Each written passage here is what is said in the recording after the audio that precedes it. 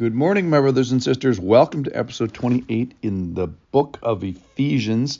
That is season 13. We're walking our way through the New Testament, and we're going to have a very simple lesson today. I was going to call this choosing kindness, but I'm going to upgrade that and title today, seeking kindness.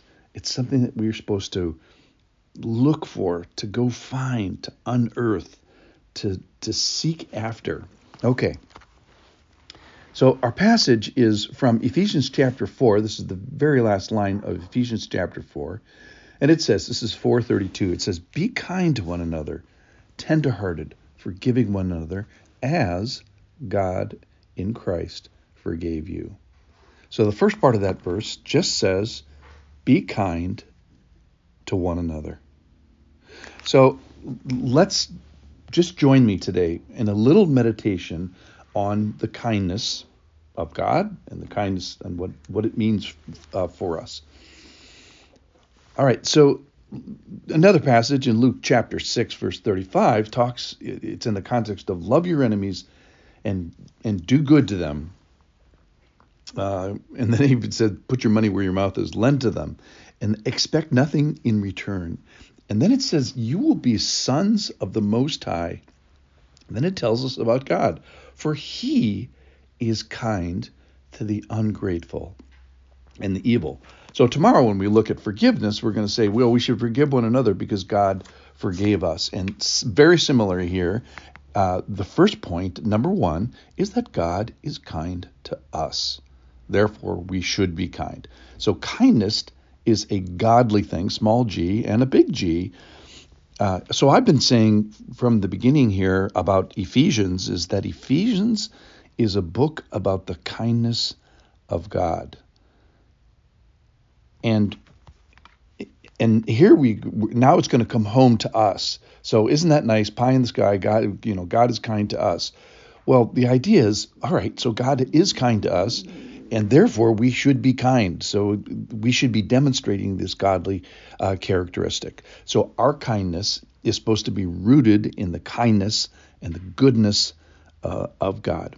All right, so that's the point number one, is that God is kind to us. Point number two is that kindness is for me. This is not an optional kind of a, do this if you feel like it sort of thing.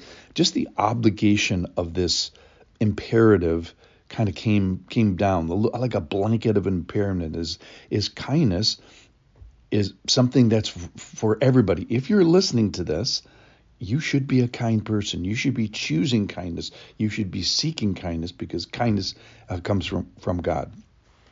So if you are not a kind person, you should be. You must be. This is not, none of us, are outside of the boundaries of kindness that God has for us. All right, so number one is God is kind to us. Number two, kindness is for me. Third point is kindness is for one another. Is it so that you desire Christian community so you have someplace to practice your kindness? So how in tennis players are ranked. And what you want to do is you want to play a player who, in tennis, it's a person that's slightly more mature than you. Tennis is the thing where you play that player, and that person stretches you in your tennisness, and you get better. Similarly, because kindness is for one another, God puts us in with bodies. In his body, in the body of Christ, and in that there are people that are typically, let's say, less mature, that you're going to have to practice certain aspects of the Christian life on. Kindness, I think, is one of them. So in tennis, you get the more mature player. In the body of Christ, with regards to kindness at least, you get maybe less mature people. And I don't care what the level of maturity is, it's a place where you have to practice this. It's like, not only do I have to, sort of find it and seek it out, I have to commit myself to it. So kindness is for God and us to be like God, godly, small g. And then two, kindness is for me. And then kindness is for one another. It's for the body of Christ. All right, fourth point is that kindness is for fruit. So we are supposed to be walking by the Spirit and living by the Spirit. And in the passage where in Galatians 5:22, where the fruit of the Spirit is love, joy, peace, patience, kindness, it's this context of like a war going on of the desires of the flesh versus the desires of the Spirit. And there is an opposition to keep you from doing the things that you might want to do. So kindness is fruit. It's something that people see. It's something that's people are going to be able to say at either today or at the end of your life, oh, that's a kind person, or that's not a kind person.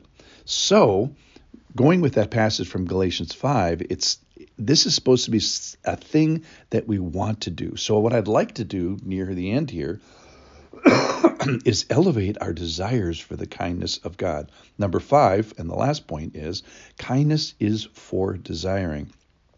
So before kindness is a fruit, it is a desired fruit.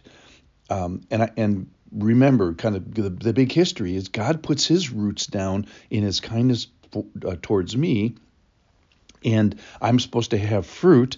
But I think it's a worthy goal to seek. So that's why I'm titling today, Seeking Kindness. Search it out. Let's look for it. In this way, God is not similarly kind, redemptively kind to rivers or angels or stars. His redemptive kindness goes to us. And so I think it merits special attention on our part. So I think we can be doing kindness wrong. I think we can presume on the kindness of God. Romans 2:4 says the kindness is meant to lead you to something, to repentance. So I think we can kind of decide against it, or we can ignore it. And in desiring kindness, I think it facilitates our usefulness in the church. Think about this. Is that kind people are best utilized in the kingdom of God, and unkind Christians, I don't know if God has much use for them. So let's honor kindness. Let's recognize it and realize, hey, it's from God, and it's for me. It's the grace of Christian community.